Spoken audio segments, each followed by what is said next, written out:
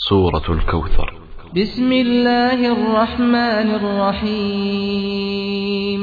Dengan menyebut nama Allah yang Maha Pemurah lagi Maha Penyayang. Inna a'tainakal kautsar. Sesungguhnya kami telah memberikan kepadamu nikmat yang banyak. Fasalli li rabbika wanhar. Maka dirikanlah salat kerana Tuhanmu dan berkorbanlah. Inna syani'aka huwal abtar. Sesungguhnya orang-orang yang membenci kamu dialah yang terputus.